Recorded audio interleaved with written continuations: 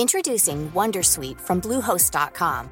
Website creation is hard, but now with Bluehost, you can answer a few simple questions about your business and get a unique WordPress website or store right away. From there, you can customize your design, colors, and content. And Bluehost automatically helps you get found in search engines like Google and Bing.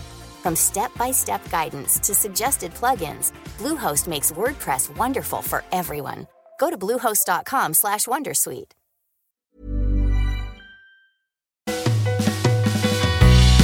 They said, how far are you willing to go? If they fucking knew what I had to show. Oh, this day, it's all gonna happen. This day, I'm gonna make it, you'll see. 'Cause this day is mine. Oh yes, it's mine. Hej och välkomna till Jobb- och karriärpodden. En podd där mediebranschens absoluta toppresterare intervjuas om deras jobb- och karriärresa. Sabrina Andersdotter heter jag och jag driver Talent & Partner, ett av Stockholms största branschnischade medierekryteringsbolag. I dagens program träffar vi Johan Jepsson, som är vd för Internetbroker. Vi hör om hans karriärresa från att sälja dammsugare på 100% provision till att bli prisad försäljningschef på Schibsted, där han bland annat lyckades bygga upp Aftonbladets lokalförsäljning från 0 till 150 miljoner på bara 4 år. Han berättar också om den tuffa upplevelsen att vara med om tsunamin i Thailand 2004. Han berättar om hur han på ett lite udda sätt fick sin första titel som försäljningschef och hur han lyckades med det. Vi hör om hans strategier kring rekrytering och hur han utvecklat några av Stockholms absolut duktigaste mediesäljare som idag avancerat till försäljningschefer. Häng med allihop, för det kan bli bra. Sådär, vad roligt att ha dig här. Välkommen Johan Jepsson, försäljningschef på Schibsted sedan många år, 14 eller någonting sånt om jag minns rätt. Och idag vd på Internetbroker. Tack så hemskt mycket, kul att vara här. Ja, men härligt att ha dig här. För de som lyssnar tänkte jag att vi kan väl börja med att du berättar lite grann, var kommer du ifrån och hur är du uppväxt? Absolut. Nej, men jag är ju uppväxt i, som man kanske hör, i Skåne. I en liten by utanför Helsingborg som heter Påarp. Flyttade in till Helsingborg innan ungdomsåren, när jag var 13 år. Har uppväxt med mamma, pappa. Har en 4 år äldre syster. En vanlig svensk uppväxt, inga extravaganser överhuvudtaget, utan en kärleksfull och fin uppväxt. Ja, vad härligt. Jag brukar själv säga att det enda man är bortskämd med är kramar. Liksom. Man kommer från en enkel familj. Vad hände med dina första jobb och hur kom din karriär igång? Liksom? Just det. Nej, men om man ska ta det från allra första början så var det som så att jag började sommarjobba när jag var 14 år. Då plockade jag gurkor i ett växthus i 50 grader. Det var svettigt. Ja, det var svettigt. Men det som jag kanske vill delge lite mer här är ju att jag också delade ut post. Jobbade på posten som brevbärare. Och då var det som så att det var ett ganska skönt sommarjobb, för att man jobbade 6 till 11 eller tills man var klar. Så det var att springa fort som tusan i trapporna? Upp och ner. Springa fort som tusan. En liten kul grej där var ju att som jag sa innan, så är det ju, när man är klar så fick man ju gå hem för dagen. Så var liksom reglerna. Så det fanns ju ett incitament att göra det väldigt snabbt. Men ibland så ibland så hittar man på lite mindre bra grejer. Då var det som så att jag hade... Det var den 20, kommer jag ihåg. Och ibland, när det var väldigt fint väder, så visste man att alla kompisar låg nere på stranden. Och då ville man ner jättefort. Nej, men jag kommer ju från en idrottsbakgrund. Så jag har spelat väldigt många år i Helsingborg. Och tränade väldigt mycket. Och vi tränade väl 5, 6, 7 dagar i veckan och sådär. Plus att jag på gymnasiet då gick en fotbollsinriktad linje.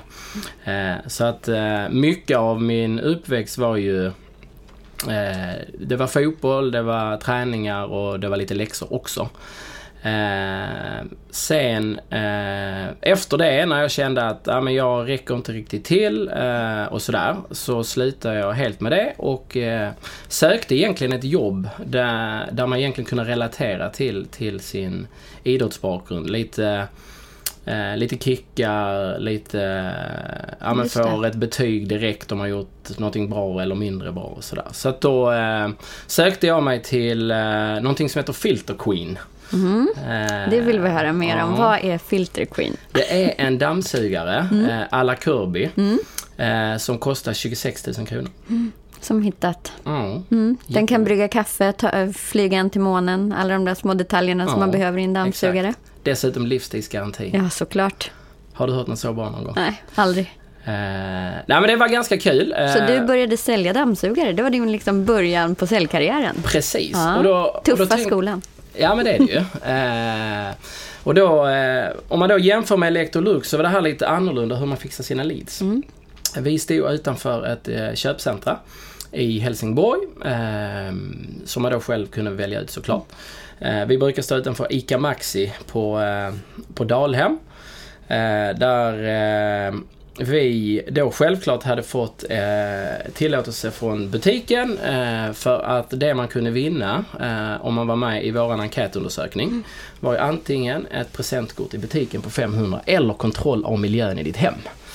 Så att det var ett ganska bra sätt att fixa lead. Det var många som vann med andra ord. Ja. Typ så.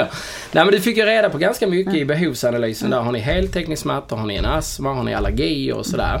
Så att det blev ganska bra sen när man skulle ringa till dem lite senare i veckan. För att de blev ganska förvånade när man ringde och de hade vunnit. För de trodde att de hade vunnit presentkortet till ICA Maxi då. Men de hade vunnit något ännu bättre. De hade vunnit kontroll av miljön i deras hem. Det hade de aldrig fått innan. Så det var ju jäkligt kul. Så de blev tacksamma? De blev jäkligt tacksamma. Och sen fick du gå dit och så var det in med foten. Ja, precis. Nej, men de visste inte vad det var. Så att när man ringde och liksom bokade det här mötet och sådär, och så var man väldigt tydlig med att sätta upp en lapp på kylen så att du inte glömmer av mig. Sätt på kaffet och sådär. Så kom jag in, de hade ingen aning vad det var, för det var bara kontroll av miljön i deras hem. Så att då blev de ju väldigt nyfikna när man kom dit. Vad är det egentligen som han ska visa? Så man kom in där, om det var lite foten i dörren eller man var ju faktiskt välkommen för man hade ju bokat en tid. Så att det blev ju en... lite angenämare möte. Exakt. Lite viktigt att båda var hemma också. Så att båda beslutsfattarna var på plats. Och så drack man sitt kaffe och sen ville man ofta att de skulle sätta sig i soffan och slappna av. Och innan man började så sa man att den här maskinen som jag har i den här stora väskan, en jättestor väska med den här maskinen med alla dess attiraljer till, så sa man att den här maskinen som jag har i väskan, den kommer ni inte få köpa. Men jag vill jättegärna visa hur den fungerar. Då blev det ju att de... slappnade av i att du inte var där för att sälja något. Exakt. Så det blev en ganska bra start. Ganska snabbt in i mötet också så smällde man ju priset. Att den här kostar 26 000 bara för att avdramatisera det. Och sen då på klassiskt vis så drog man ju ut massa smuts överallt. Det var mattor, det var soffor, det var sängar och sådär. Och, det här var ett smutsigt jobb, Johan. Ja, men det var det ju. Så att ju längre in i demonstrationen som man kom, ju mer intresserade blev de ju. För att man använde också deras, att de själv skulle rengöra så som de brukar göra. Hade de barn så kanske man spelar på det, att brukar ditt barn vara här, och så drog man ut massa skit där och sådär. Så att det blev ganska starkt så. Hur gick det för dig att sälja denna dyra maskin, undrar jag? Nej, men det gick väl ganska bra tyckte jag. Jag stannade ändå kvar i 1,5 år. Ja, det är ju länge. Så att det tyder ändå på att hur många Filter Queens har du sålt? Rekordet en månad var 10 stycken. Som du gjorde? Ja, som jag själv gjorde. Så att det var väl ganska bra. Man var också egen företagare i företaget. Vilket innebär att man fick köpa sin egen maskin. Och sen så fick man ut och sälja. Så sålde man 0 så tjänade man 0. Men, och då hade man en maskin med livstidsgaranti. Livstidsgaranti, precis. Det är ju skönt. Men tänk hade man någon grundlön? Ingen grundlön, ingenting. 100% provis. Men tänk själv att betala 3000 för en dammsugare på exempelvis Elgiganten som inte fungerar. Det är också frustrerande. Då är det bättre att ha en maskin som fungerar med livstidsgaranti, eller hur? Såklart. Som väger 40 kilo och kostar 26 000. Vem vill inte ha en sån? Precis, vem vill inte ha en sån? Men, det här är riktigt hårda skolan. Vad hände efter alla dessa maskiner? 1,5 år senare?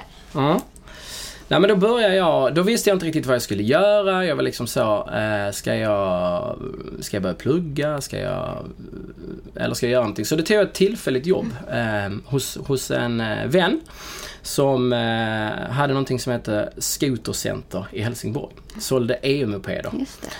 Det var lite hett då, kan jag tänka mig. Det var väldigt hett då, var det. Det är väl fortfarande hett, skulle jag vilja säga, med tanke på alla miljökrav och sådär som man behöver ta hänsyn till. Men det var väldigt hett och sådär. Men jobbade där, du vet, man luktade meck när man kom hem till frugan. Man körde in och ut mopederna och sådär. Och jag var väl inte jättenöjd med det, och jag visste väl att det egentligen bara var någonting tillfälligt. Men det kom faktiskt en vändning en dag som var lite kul. Då var det en pappa som kom in. Hans son hade fyllt 15 år. Han skulle få en moped. Och när han kom fram så blev det alltid så: ska du betala kontant eller vill du ta det på liksom räntefri avbetalning och sådär. Och då sa han, nej, men jag tar det nog på avbetalning om det är räntefritt. Ja, absolut. Och gammalt klassiskt då så fick man fylla in sån här lapp, typ så från Resursbank till exempel. Skulle man fylla i var man jobbar och så vidare och så vidare. Men också vad man tjänar. Och då skrev han att han tjänar 750 000 kronor på ett helt år. Så bara tänkte jag, det där ska jag tjäna en dag. Där kom liksom min vändning. Nu måste jag ta tag. Intressant. Nu måste jag ta tag i det. För du gjorde inte såna pengar på EU-mopeder? Nej, det gjorde jag verkligen inte. Men vad coolt. Vad jobbade han? Minns du det? Han var revisor. Revisor? Ja. Så att jag har inte träffat honom, men jag skulle vilja träffa honom. För han har ju... banat lite väg. Utan att veta om det. Exakt. Va? Vad sjukt. Exakt. Så att då börjar jag ju tänka kring, vad ska jag göra nu?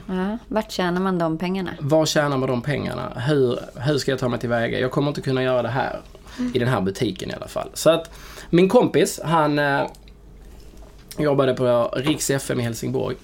Så att min dröm just då, eller mitt mål just då, det var att börja sälja radioreklam. Och de skulle starta en ny radiokanal i Helsingborg som heter Lugna Favoriter. Så att jag sökte det jobbet. Samtidigt så sökte jag en hel del fler jobb också. Mest för att kanske träna på någon form av intervju, liksom bara för att komma in i det. Men högt och lågt. Och jag kom även på en intervju som var ett säljbolag i Ängelholm som sålde åt Företagsfakta. Just det.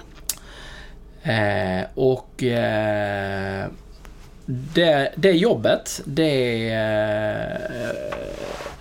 är ganska bra på den intervjun och sådär, så han erbjöd mig väl nästan jobbet över bord. Just det. Men jag ville inte ens ha jobbet, för jag ville ju ha Lugna Favoriter. Ja, det är klart. Så att han ville ju skriva papper. Men jag sa, jag måste fundera lite så.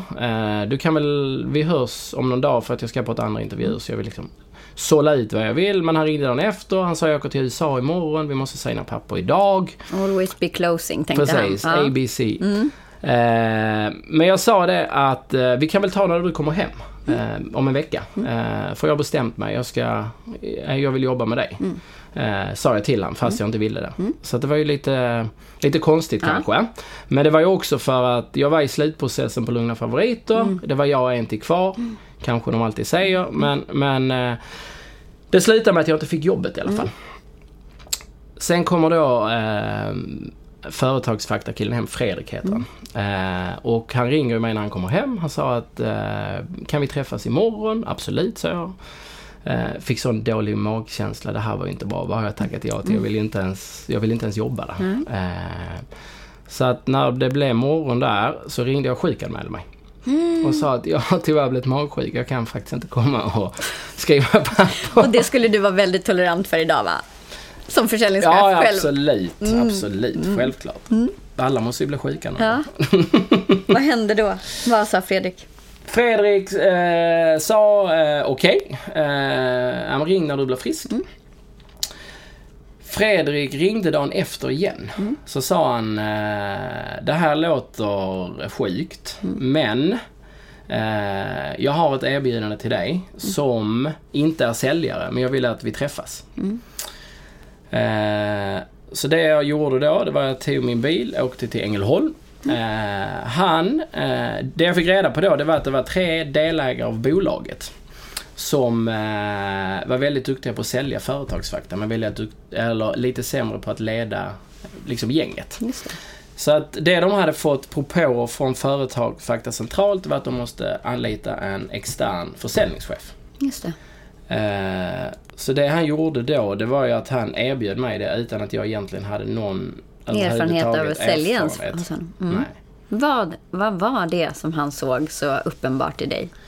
Ja, man undrar ju det. Ja, det är faktiskt skulle vi vilja fråga Fredrik. Sen att han inte var här. Nej, men jag hade bara träffat honom en gång på intervjuer och sådär. Så han men du kommer få utbildning i Stockholm på kontoret där. De säljer gula sidorna och vi kommer få all stöttning du behöver. Så han kändes ju så lite desperat eftersom att... Och du kände dig lite bättre i magen plötsligt här. Din sjukdom började gå över. Ja, precis. Då kändes det helt plötsligt bra. När febern gick över här precis. Jag kommer att skriva på. Precis. Oj, vad snabbt du blev frisk. Ja, precis. Vad hände med Företagsfakta? Hur länge blev du där? Jag blev där i ett par år. Men det jag ville komma till där, det var ju att det här bolaget då som satt i Ängelholm, de satt ju, om du tänker dig en vårdcentral. Du kommer in i vårdcentralen och så kommer du in och sen en reception till vänster, så är det korridor till höger och vänster efter entrén. Och där satt ju säljarna i varsitt rum med stängda dörrar och typ knappt prata med varandra på hela dagarna. Så det var inte mycket säljfeeling att snacka om där då? Nej, inga tavlor, inga klockor om man nu gillar det. Ingen uppföljning, inga mål. Det var mer bibliotek än liksom säljgolv som vi var vana vid, eller hur? Ja. Så att det de gjorde då, det var ju att innan de gick hem så skulle de liksom lämna en rapport som de la i kopieringsrummet innan ett sånt här på ett bord där. Så att man rapportera dagen liksom. All försäljning. Så att det som var lite kul där man kan se egentligen hur stor skillnad det kan bli med samma människor, med samma produkt, det är att bara genom att se folk, genom att jag satte upp en tavla, jag hade morgonmöten, jag öppnade upp alla dörrar, ingen fick lov att stänga den. Satte upp en klocka, de fick ringa om de ville, de fick skriva upp sin försäljning och sådär. Så började alla bli lite mer taggade. Väldigt, väldigt, väldigt mycket mer taggade. Hur många var det, säljare? De var 10 stycken. 10. Så att, men det var lite kul. Och sen då så fick jag ju väldigt bra kontakt med dem i Stockholm för att försäljningen gick ju väldigt mycket bättre. Vi ökade försäljningen med ungefär 50%. Så det var lite kul ju. Och då så hade de tagit ett beslut att de skulle ta hem all försäljning. De skulle inte använda sig av säljbolag längre. Så att då frågade Mikael då, som han heter, han frågade mig om jag ville flytta ut till Stockholm och starta upp det kontoret. Var det så du övergav Helsingborg? Det var så jag övergav Helsingborg. Så att det var ett ganska kul gäng. Det var ju både lokaldelen och stortele och företagsfakta som satt i samma byggnad fast på olika våningsplan då. Fick du en ny tjänst och flera folk att ta hand om, eller bara såg den lite? Exakt, jag fick ju samma tjänst, försäljningsansvarig då. Det vi skulle göra, det var ju nyanställa folk. Det fanns ju inga befintliga säljare idag. Och vi skulle ju se till att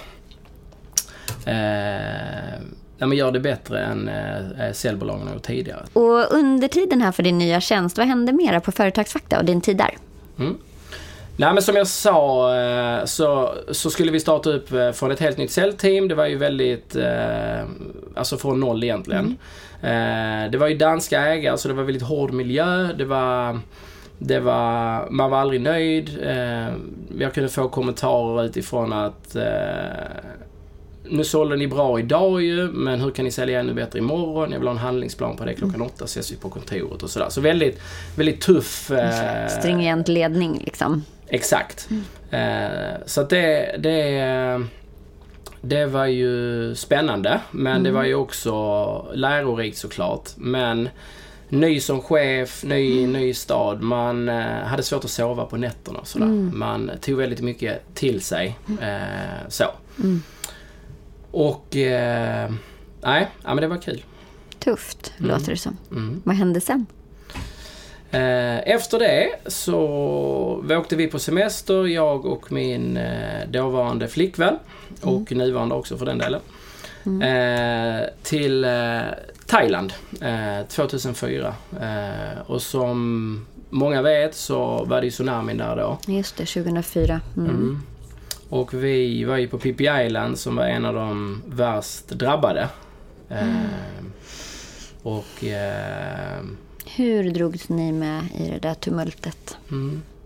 Nej, men vi var ju ute på... Vi var ute och snorklade klockan 9 på morgonen. Åkte vi ut med en båt. Så vi var ute och snorklade en liten bit utanför ön. Där det var då lite djupare vatten. Så att vi märkte ju av det på så sätt att alla som var ute och snorklade drogs med lite grann i suget, men alla kom upp i båten och sådär. Så att vi tänkte ju bara att det var någon helt vanlig ström som liksom drog med folk och han ville ha upp folk i båten snabbt. Men sen märkte vi ganska snabbt att det var ju inte någonting vanligt, för att den där vågen kom ju efter oss när vi var ute på havet. I och med att man var ganska nära land så var det ganska grunt och liksom reser ju högt, ja. Vågen sig. Så på något sätt så körde han ifrån den, för han körde liksom runt ön så att det försvann. Så att det vi sa till honom då, det var ju att Introducing Wondersuite from Bluehost.com. Website creation is hard, but now with Bluehost, you can answer a few simple questions about your business and get a unique WordPress website or store right away. From there, you can customize your design, colors, and content. And Bluehost automatically helps you get found in search engines like Google and Bing. From step-by-step guidance to suggested plugins, Bluehost makes WordPress wonderful for everyone. Go to bluehost.com/wondersuite. Spring? Is that you? Warmer temps mean new Allbirds styles. Meet the Superlight Collection, the lightest ever shoes from Allbirds, now in fresh colors. These must-have travel shoes have a lighter-than-air feel and a barely-there fit that made them the most packable shoes ever. Plus, they're comfy right out of the box. That means more comfort and less baggage. Experience how Allbirds is redefining comfort. Visit allbirds.com and use code SUPER24 for a free pair of socks with a purchase of $48 or more. That's ALLBIRDS.com, code SUPER24.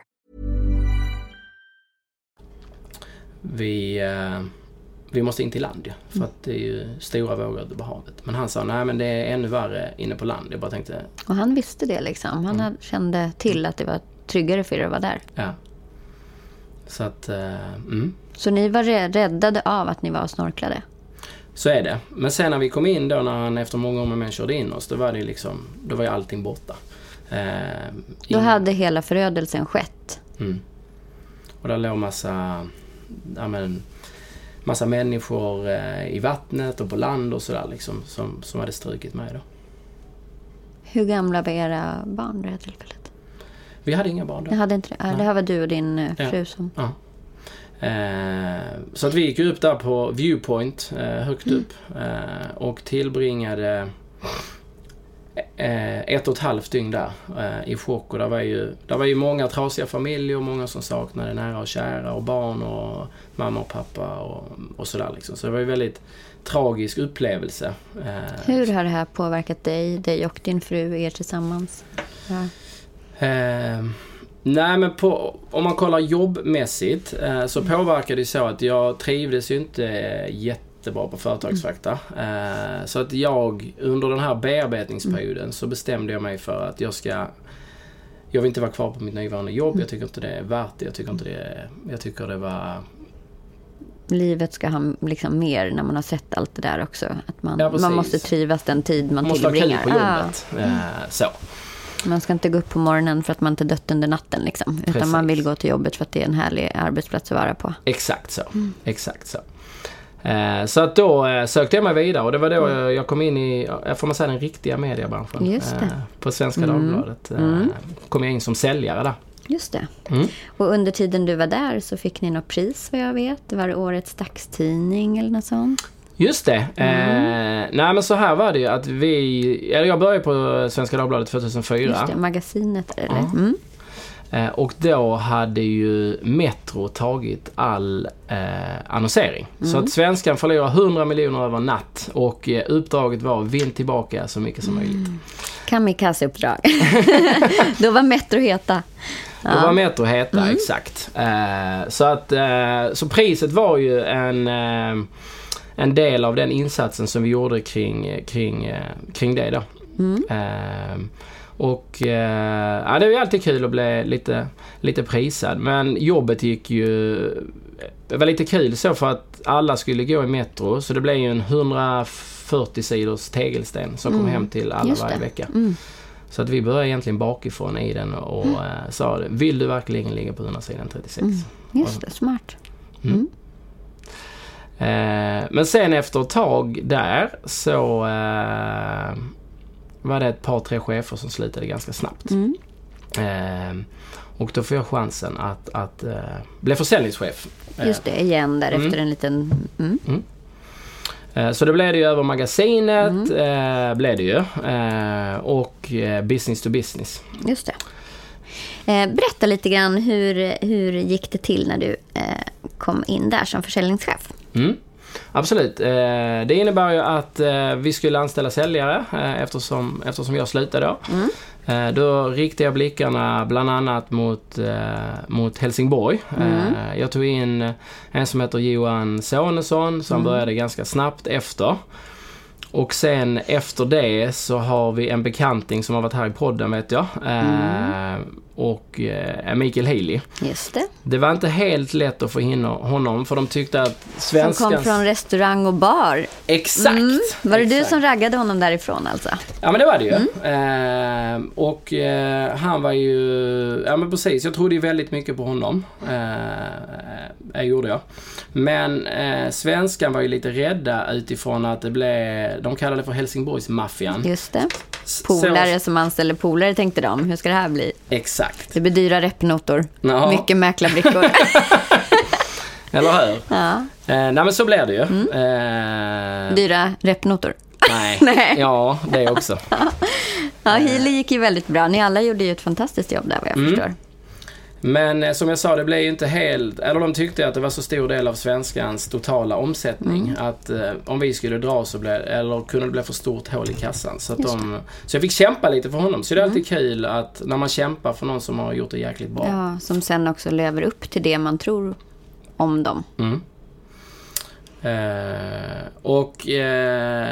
Ja, men det är ju lite så med Healy också att, eller om man kollar i stort så är det som så att det kanske inte är det bästa CV:t alltid som är den som kommer prestera bäst, nej. Exakt. Och jag tycker väl själv att det kanske är lite... Det var ju någon som trodde på dig ändå på företagsfakta. Fast du då inte kanske hade CV:t för att vara försäljningschef. Och det hanterade du bra och ökade omsättningen med 50%. Och Healy då som stod i en bar i Helsingborg. Som är en också av branschens absolut bästa både säljare och försäljningschefer. Och sen också en av branschens mest sympatiska personer ovanpå det. Så att det var ju rätt att tro på honom. Nej, men i stort tror jag det att jag försöker titta väldigt mycket bortom CV:t och titta vem är personen. Inställning, attityder, drivkrafter. Exakt, pratar väldigt mycket om det på intervjuerna. Jag vet att du och Jepsson har jobbat länge med rekrytering ihop och hon säger oftast att du vet exakt vad du vill ha när du ser det.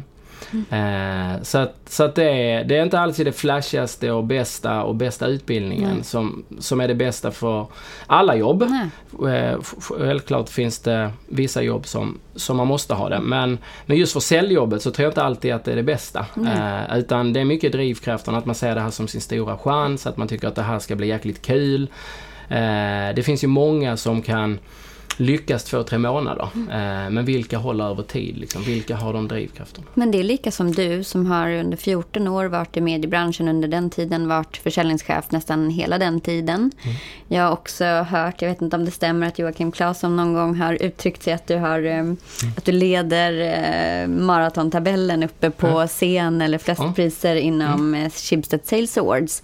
Och du kommer ju inte heller då från kanske de fina skolorna eller CV:t, utan det är den egna prestationen.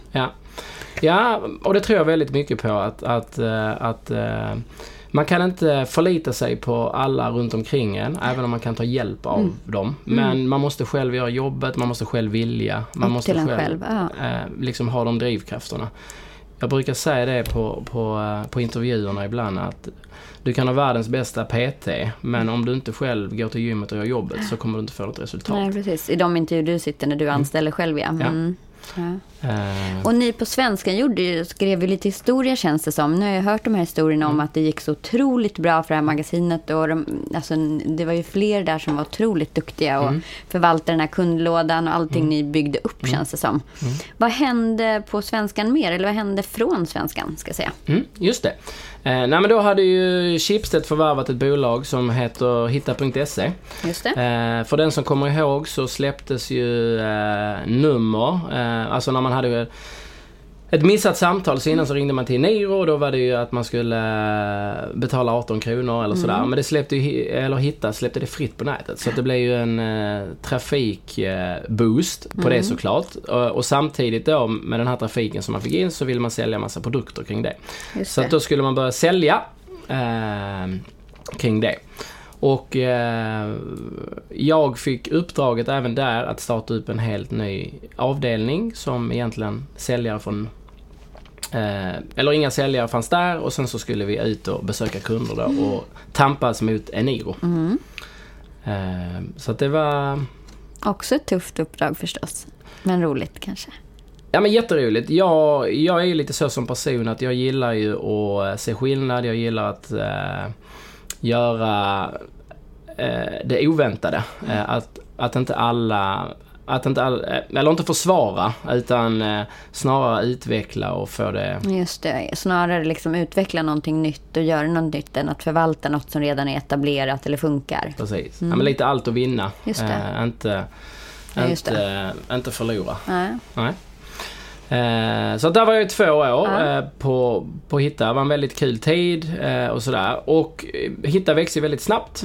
Så att de duktiga människorna där fick möjlighet att knoppa av och starta egna bolag och vara återförsäljare åt Hitta då, kan man säga, eller säljbolag åt Hitta.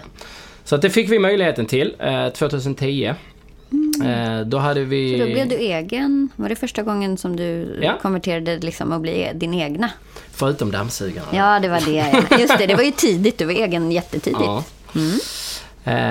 Och hur kändes det och hur funkade det? Jo, men det funkar bra. Vi fick väldigt goda förutsättningar så att det gick bra, och så plus att man har jobbat med det innan. Så det var ju en väldigt skön start att veta vad man ska sälja. Man fick... Det var inte som att börja med någonting på noll, utan det fanns ju redan en produkt i botten, och man hade jobbat med det i 2 år. Sådär. Så och det körde du också ett par år innan det blev... Exakt. Och då bytte jag, hittade lite ledning och strategi, och då tyckte de att det där ska vi ta hem.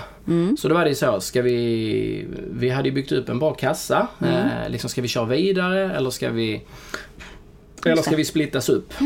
Och då blev det ju så att vi splittades upp, och då visste jag inte riktigt vad jag skulle göra. Jag la ut massa krokar och så utifrån det kontaktnätet som man har.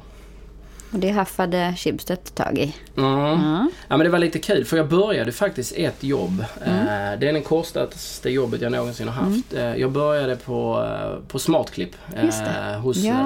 Hos killarna där uppe, grabbarna grus. Så efter 3 dagar, eller efter 2 dagar, så ringde de från Schibsted, det var Nylander och Flodin. Så sa de, vi måste träffas, vi har något riktigt bra till dig. Men så sa jag, nej men det går inte, jag har ju precis börjat ett nytt jobb liksom. Vad men tyckte Mattias och gänget på Smartklipp då? De visste inte om att jag träffade dem. Men sagt och gjort i alla fall, så träffade jag Joakim och Nylander. Så sa de, berätta, vad gör du idag? Eller så började jag berätta, men vi var så här, men vänta nu. Alltså jag orkar inte ens höra på det går inte ens att sälja. Nu ska du höra vad du ska göra istället. Ja, vad roligt, så de bara, vi har redan fixat ett nytt jobb åt dig. Ja, exakt. Så att du behöver inte ens berätta. När kan du börja? Ja, men det var lite kul. Och det var då, det var ju att men som alla mediehus så tappar printen väldigt mycket. Man behövde hitta nya intäkter. Så att pitchen till mig var, vi har jättemycket mobiltrafik. Vi vet vad folk är. Vi kan styra lokalt. Vi ska utmana de lokala mediehusen. Just det. Så och då var det lite nytt blad igen för dig, så då kände du att det här var lite appellerande ändå. För det här var inte heller förvalta något, utan det här var starta igång något. Exakt. Så att då fick jag, vi började i Stockholm med 4 personer. Och sen så kör vi och sen om det går bra så öppnar vi fler kontor. Och men lite där också att där fick man ju också ta morgondagens stjärnor.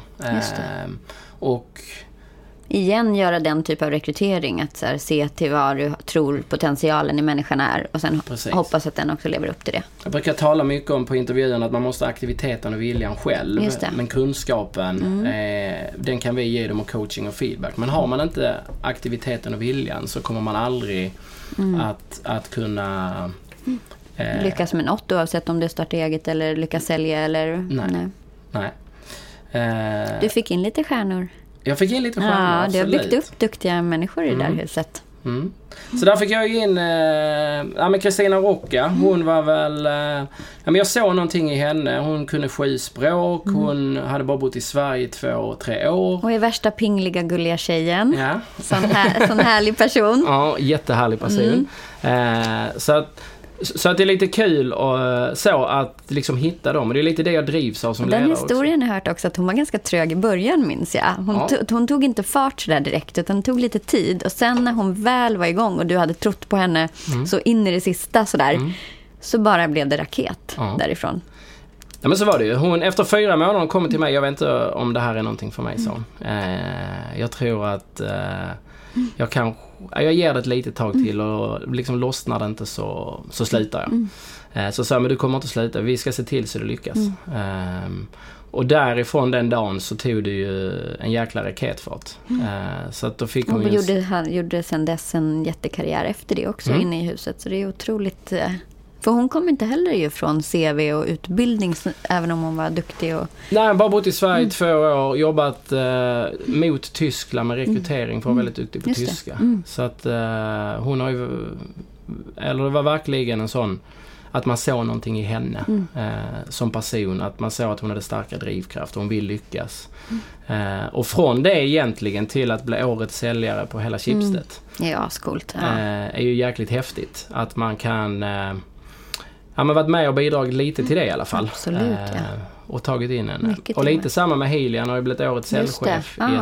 Även om inte jag ska ta åt mig äran alls där, så det är ändå kul att de som man har plockat att man har öppnat också en dörr för människor. Liksom. Den dörr som du fick också öppnad för dig. Exakt. Man lite så här, ge vidare. Ja, precis.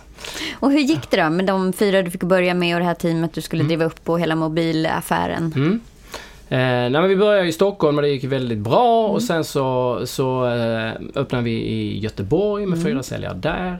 Sen så öppnade vi i Malmö tillsammans med ett annat säljbolag. Och sen så växte vi ju i hela landet, Norrköping och Uppsala. Så vi tog egentligen de svenska städerna i storleksordning.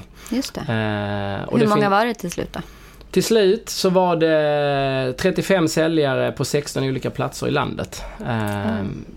Inte 4 säljare på alla platser, men 1-2. Så att det lever ju kvar fortfarande idag. Jag tror vi gick på de 4 åren som jag var där, så gick vi från 0 till 150 miljoner på 4 år. Så att det blir nya fina intäkter. Och det är säkert ännu mer idag. Vad häftigt, vilken resa. Så där på vägen, du nämnde priserna innan om maratontabell, så blev vi årets team. Just det. Det var 2013. Sen året efter, årets prestation på Chips & Seeds Awards. Så coolt, ja. Och du har varit uppe på den där scenen och varit nominerad i en herrans massa gånger, vad jag förstår. Därifrån. Ja, jag vet inte. Det var som du nämnde, Claesson har ju nämnt det vid några tillfällen att jag leder maratontabellen. Han är ju bra på matte och han är ju bra på allt sånt där med siffror. Så att vi får lita på honom. Han har pejl. Och då körde du det här 4 år alltså. Du var uppe i 2016. Exakt. Exakt. Och då var du uppe och körde och sådär. Och av lite olika anledningar så kände jag att nu vill jag ha en ny utmaning. Så att då ringde Hitta till mig och frågade att vi har en utmaning med vårt interna sälj. Det externa fungerar väldigt bra. Men vi har lite utmaningar kring det interna. Och då gäller det framförallt Stockholm och Göteborg. Men jag älskar ju lite så omöjliga utmaningar. Det var väl inte omöjligt, men det var en tuff utmaning. Så att det jag gjorde där egentligen, det handlar ju mycket om egentligen time management, tror jag mycket på. Att man gör rätt saker vid rätt tillfällen och sådär. Så du kunde tweaka om det här internsäljet och förbättra det under din tid där? Precis. Men det var ganska lätt just där, för att det var en ganska tilltufsad säljorganisation. Så det var ju det fanns inte så mycket veckomöten, inga sambesök och sådär. Så det är ganska... Du fick börja från gräsrotsnivå och sen liksom jobba in rutiner. Och... Exakt. Så att, men det var kul. Så det gick bra. Så att från egentligen var lite, man hade tufft till att det är väldigt mycket säljkultur på Hitta. Så att man har mycket CRM-system där man kan se vilka team som ligger högst upp och sådär. Så från egentligen lägga till botten så tog vi oss sakta ut mot toppen. Härligt. Så det var en bra revansch liksom, att komma tillbaka och så göra det bra igen liksom, på samma plats. Och så gick man ju inom Chipset-familjen då, så att det är alltid bra. Men det kände du att du hade gjort förut, för du skulle få en ytterligare utmaning och det är den du är på idag. Just det. Men så är det ju. Jag fick ju frågan av Alexander Handeland som är vd på Hitta idag. Han frågade om jag ville ta över Internet Broker eller som vd. Och jag funderar väl lite grann, för att man hade sitt huvudkontor, eller man har sitt huvudkontor just nu i Uppsala, och sen så är man liksom i norra Sverige. Men jag har hört att ni har fått större förtroenden också. Visst är det så? Absolut. Ni etablerade sedan 2009. Det är 40-50 anställda, eller ni växer i alla fall. Exakt. Men vi har ju blocket uppdraget att hitta och byta bil. Så att det var ju väldigt chipset verifierat tills Hitta då köptes ut. Och det är det ju fortfarande. Så att vi har fått ett lite större förtroende från blocket, vilket innebär att vi kommer att öppna bland annat kontor i Stockholm. Som vi rekryterar till idag. Värt att nämna. Absolut. Vi håller på att rekrytera för fullt. Vi ska vara 8 nya personer den 20 augusti. Så att, det är full rulle. Det är full rulle där. Absolut. Och det finns mycket pengar att förvalta, och det finns ett stort uppdrag som du tar an via det här också. Att det är ett stort förtroende du får som vd att gå in och göra det här. Av Alexander då, som... Ja, absolut. Frågade dig. Nej, men det är väl jättekul. Han såg väl... Från början så hade vi ju inte det där stora förtroendet, utan det var det ju Hitta, och så hade vi delar av blockuppdraget. Så nu har vi fått större. Så att grejen var ju att... Eller bara för att tveka, det var om jag var redo att pendla till Uppsala. Just det. Men vi hittade en bra lösning på det. Så att, och nu när det blev det här lite större uppdraget så kommer vi att sitta i Stockholm, så att det blir det ju inte så mycket pendling, även om jag ändå kommer behöva röra på mig. Ja, men vad skönt. Vill du berätta något mer om vad internetbroker är och ska bli? Vad har ni för visioner? Ja, men absolut. Vi vill ju bli en stark... partner till starka varumärken. Och det kan man väl nästan kolla på. Både blocket, Hitta och Byta bil är ju det idag. Sen vill vi också bli den bästa leverantören för dem. Och vi vill gärna det är ju alltid en utmaning. Ska man lägga ut ett uppdrag eller ska man... Just att behålla det in-house. Ja, in-house. Så att då måste man ju vara bättre än det interna för att man ska få behålla det. Och en sån stor spelare ska ändå känna att det här ger vi till någon som kommer göra det här utanför oss bättre än vi gör i den vanliga organisationen, vilket är ett jättestort förtroende förstås. Så det är mycket att axla.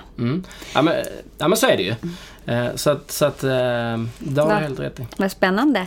Till alla då som lyssnar så kan man hålla ett öga ute tycker jag på vilka internetbroker är och kommer att bli, och även vara uppmärksamma på att de rekryterar. För som Johan Jepsson själv har nämnt, men också som vi har följt och sett genom åren, så har du byggt upp väldigt många duktiga personer under Schibsted och sådana som idag är höga chefer och har lyckats otroligt bra. Så att det kan vara en karriärmöjlighet att välja chef, i det här fallet välja dig. Så det tycker jag att man ska ha ögonen ute. Ja, men verkligen. Och med det så tänkte jag faktiskt passa på att tacka för din medverkan idag och för allt vi har fått lära oss, och också få höra om din karriär här, från att sälja dammsugare på löpande band till att bli försäljningschef tidigare än du själv hade anat, och göra det med bravur. Stort tack, vilken häftig karriär du har haft, Johan. Tack så hemskt mycket. Vad kul att vara här. Ja, och tack till alla er som har lyssnat.